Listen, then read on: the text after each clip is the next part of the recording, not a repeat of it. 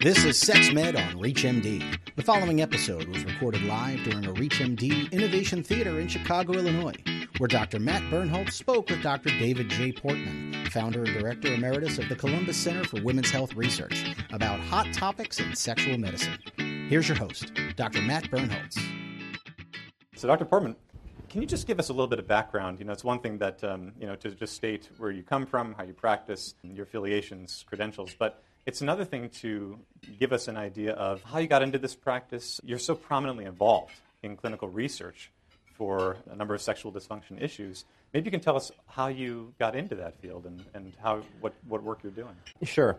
I think that, the essential nature of sexuality, just like eating and the things that we have to do and that we do to sustain ourselves and our species, I realize we're so integral to who we are. And yet, in the practice of OBGYN and in particular, and then medicine in general, there really was this gap in knowledge and understanding and experience in sexual health.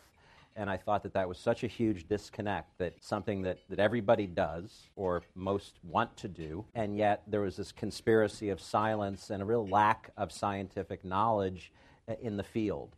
I didn't get much training as an OBGYN resident or as a medical student, which is really unfortunate because that's where you first try to get your various interests and then ultimately land in your specialty. So when I first went into general OBGYN practice, I was very interested in clinical research and actually founded a freestanding phase 2 and 3 clinical research center. And our bread and butter was contraception and menopause, urogenital atrophy, abnormal bleeding, so just all the things that OBGYNs do. And when we started to realize that there was this gap in treatments available for women, as opposed to the great progress they made with both PD-5 inhibitors, drugs like Viagra for men, and androgen replacement for men, I really felt that gap needed to be bridged, and slowly became involved with the societies that had an interest. So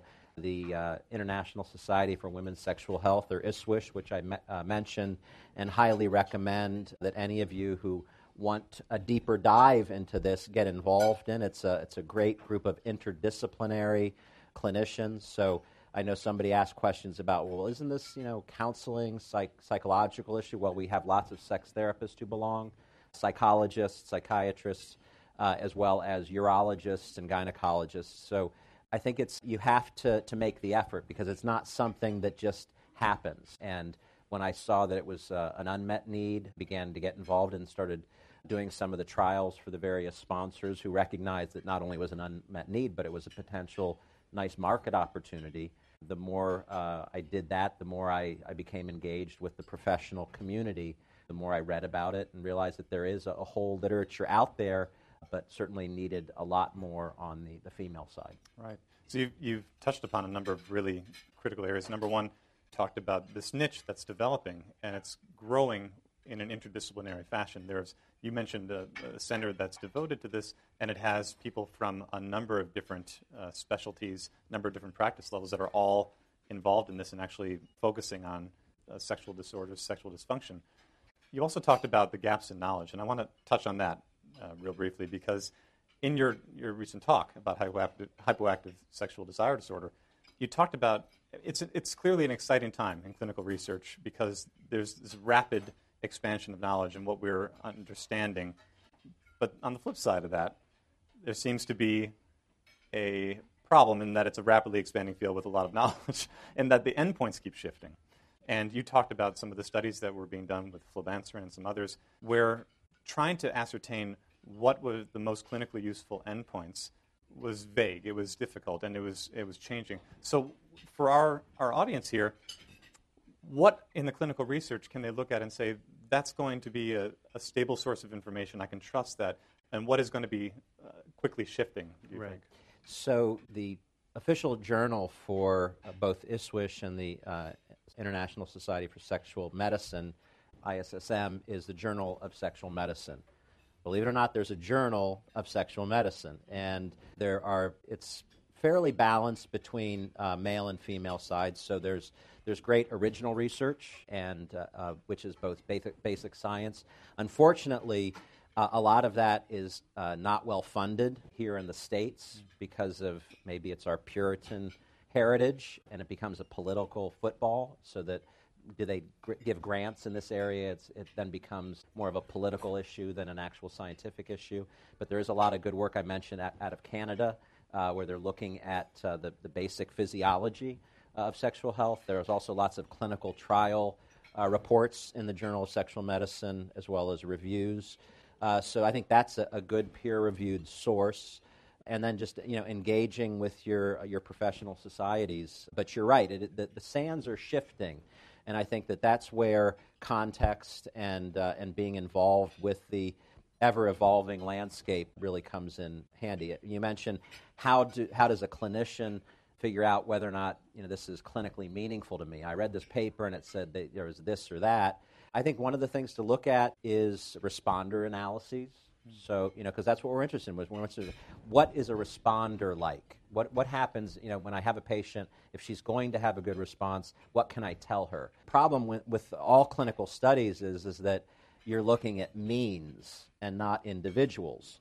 So when you look at that small difference, say in an FSFI desire score of only 0.4, that's what the mean is. But it means that there's some women who had a change of 1 or 1.5, which is huge, right? That takes them to a completely, from never to most of the time, thinking or interested in their desire.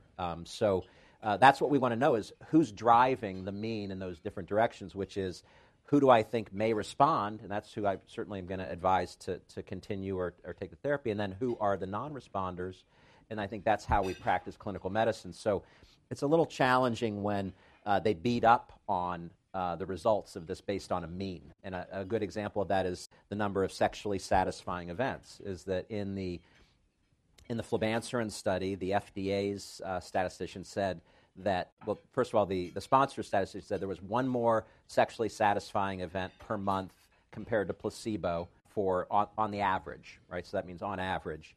The FDA said there was a half a sexually satisfying event on average, which I'm not quite sure what a half a sexually satisfying event is.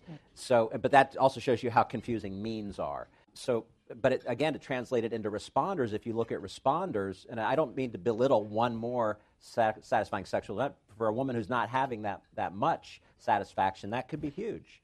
If she's only having one satisfying sexual event, now she has two, that's meaningful to her. So who are we to disparage and say that's not significant? So I think even the mean is significant. But then when you look at responders, the number of women who took the treatment versus placebo who had 3 or 4 more satisfying sexual events was much more likely in women who took the drug versus placebo. So I think that's really an important thing to look at when you're trying to parse out whether or not this drug is going to achieve any kind of clinically meaningful benefit for your patients. That's fascinating. I want to touch on the term of the responder, because that comes back to perhaps one of the root cause issues here, which is that in our Puritan society, thou shalt not respond because thou shalt not talk about sex.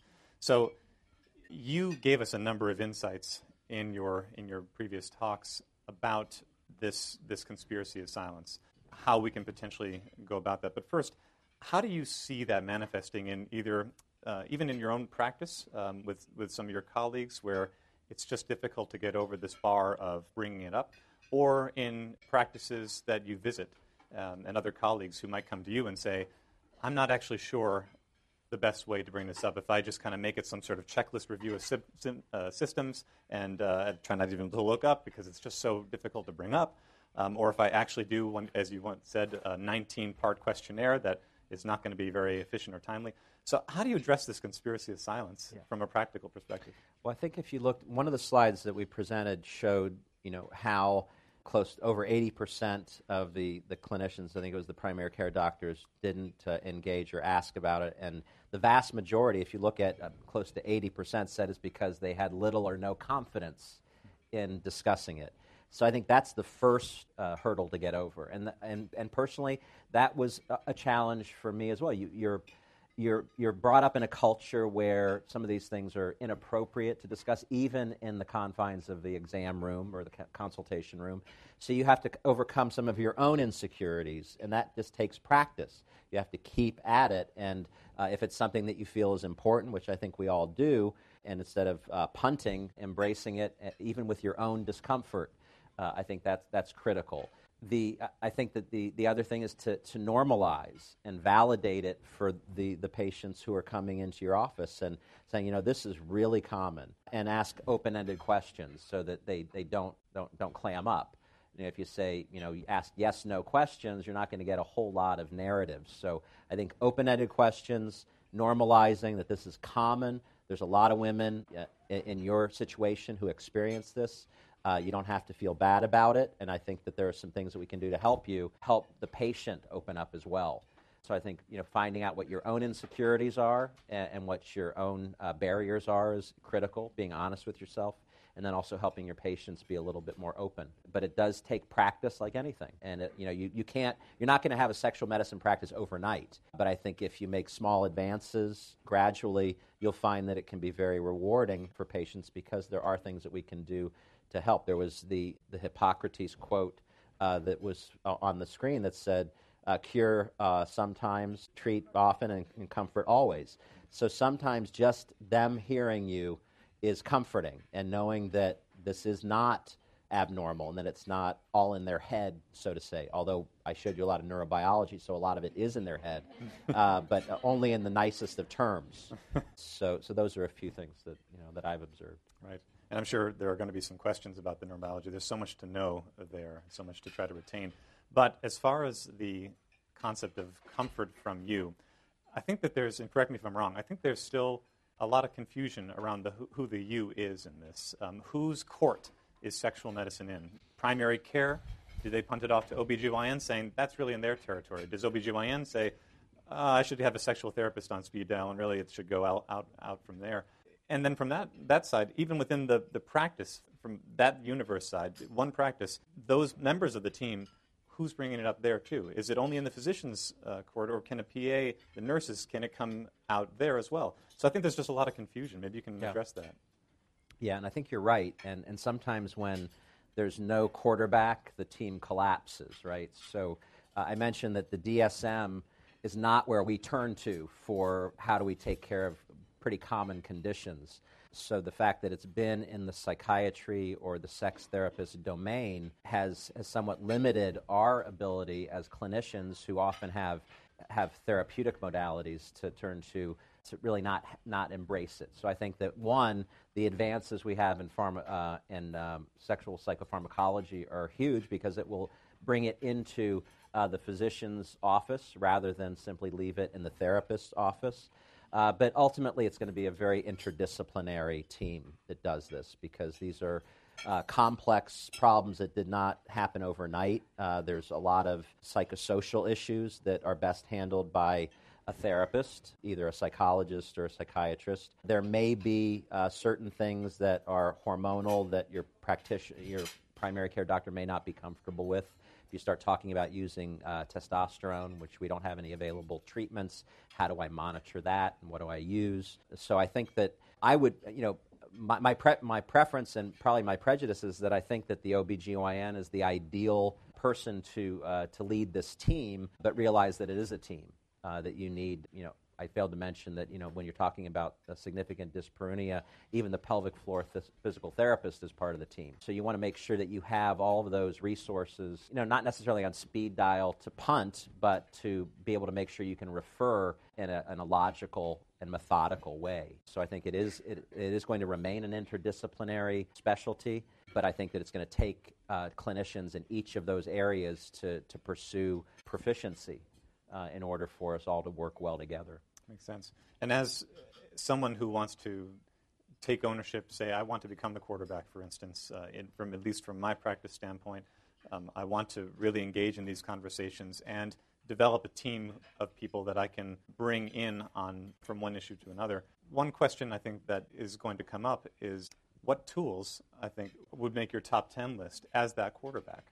Because there are so many tools out there, some of them are more practical than others. What, as the quarterback, the person who's going to make that first assessment, who's going to bring it up, going to get past their own insecurities or their own sensitivities, what tools can you bring to that patient encounter to more effectively start managing this patient's sexual issues? Okay, so there are resources. I mentioned ISWISH, so they do have a lot of information about setting up a sexual health practice. That may involve very simple things like having a screener like the DSDS available for a quick review so that you can, without a huge amount of time, make a pretty validated diagnosis. So I think having some screeners that you're comfortable with, I think having your staff understand that this is something that's important and not to brush off, having it as part of, as you mentioned, review of systems, is if you're going to ask about, when was your last pap smear and, when was your last immunization, there really should be questions about, are you having any sexual difficulties? Do these involve arousal, orgasm, desire, and if so, are you bothered by them? So those are pretty much right off the DSDS screener. I think that if you're going to expand a little bit more, I think it's important to understand about what's available in the way of erotica or bibliotherapy to recommend to patients. That sometimes the cultural issues and just not being responsive to sexual cues can respond to some very modest behavioral changes by giving the patient permission. There's a model for this called PLISSIT, which kind of can gradually ease into, just from permission for the patient and you to talk about it, to limited information. Well, here's what you can try. Maybe you should try to read some erotica to get connected to that part of yourself that you feel you've lost, to teach them, give them limited information, and then specific suggestions that may get you a little bit closer to where the sex therapist is going to get involved in using certain techniques. You need to be comfortable recommending masturbation and toys and lubricants. These are all things that we take for granted, is that that everybody knows about these things. And there's depending on culture and comfort, there's some that are not comfortable with that. So you need to. That's part of that permission giving, and that takes time to broach those subjects in a way that is not alarming to the patient, that they feel that's a very helpful recommendation. If you have somebody who has an arousal disorder, focused masturbation and other things can certainly help in that regard, although there may again be a need for pharmacotherapy intervention. So those are the kind of things that we think about when we're talking about a sexual medicine practice, and then all the other adjunct players, having a good pelvic floor physical therapist to refer to people who have vaginismus or penetrative disorders or pain disorders, pelvic floor problems, pelvic floor hypertonicity leading to pain. And then having a good certified sex therapist available as part of the team as well. A urologist who might be able to assist with the male partner, because sometimes it's often a couple's problem. If you have a woman with moderate GSM and her husband with moderate ED, right, that is a recipe for failure. A highly functional partner and a moderately affected partner may be able to get by, but if you have both who need treatment, then it's important to take that as an interdisciplinary, as a couple's problem. And I think that also, that couple factor is that welcome the partner into the conversation. And by partner, I mean male or female. I think you have to be open and acknowledge that not everybody is having heterosexual, normative, vanilla sex. You have to be willing to talk about some of the alternative lifestyles, or just simple differences in preference. And again, it's a matter of comfort. It takes a great deal of time to do that. You're not going to start out right off the bat talking about dildos and vibrators the first time you have a conversation about sexual health, but eventually you will get comfortable because it's natural. And if you can make the patient comfortable, then they'll welcome the suggestions. And have you found any differences in follow-up compliance rates in bringing in partners? Does that help improve the follow-up? Because if it's uncomfortable for patients to bring up, and it's as uncomfortable for physicians and other healthcare practitioners to bring up not just once, but the next time around. Does bringing in a partner help with that? Yeah, it does. And unfortunately, I think this is also part of our paternalistic cultures, is that, often you'll see a male partner having told and I think that somebody alluded to this earlier, is that isn't this just, the husband, asking for the woman to be put on a medication, fix her, right? I want to have sex 5 times a week. She only wants to have sex 2 times a week, but she has no dysfunction, right? That's just a discordance. So that's a pretty easy fix, is, you have to come up with some compromising activities and schedule for them. It's, that's not a sexual dysfunction, that's a sexual discordance, and that's very common. So talking to partners about that, saying it's not abnormal for one partner to have greater drive than the other, so you need to figure out how you meet in the middle, and having that conversation can really resonate with the partner, who then isn't going to continue to throw it into the other person's field. It's actually, the couple that needs to be addressed. Well, Dr. Portman, before I let you go, anything that we didn't ask you collectively that you wanted to either reiterate or just impart to our audience? No, I just think that this was a great format, and hopefully this is, if not convinced you to make this part of your practice, at least be open to helping your patients find the help that they do need. It's a perfect parting comment. I want to thank Dr. David Portman for joining us, and we'll see him soon. You've been listening to Sex Med on ReachMD. To access other programs in this series, visit reachmd.com/sexmed, where you can be part of the knowledge.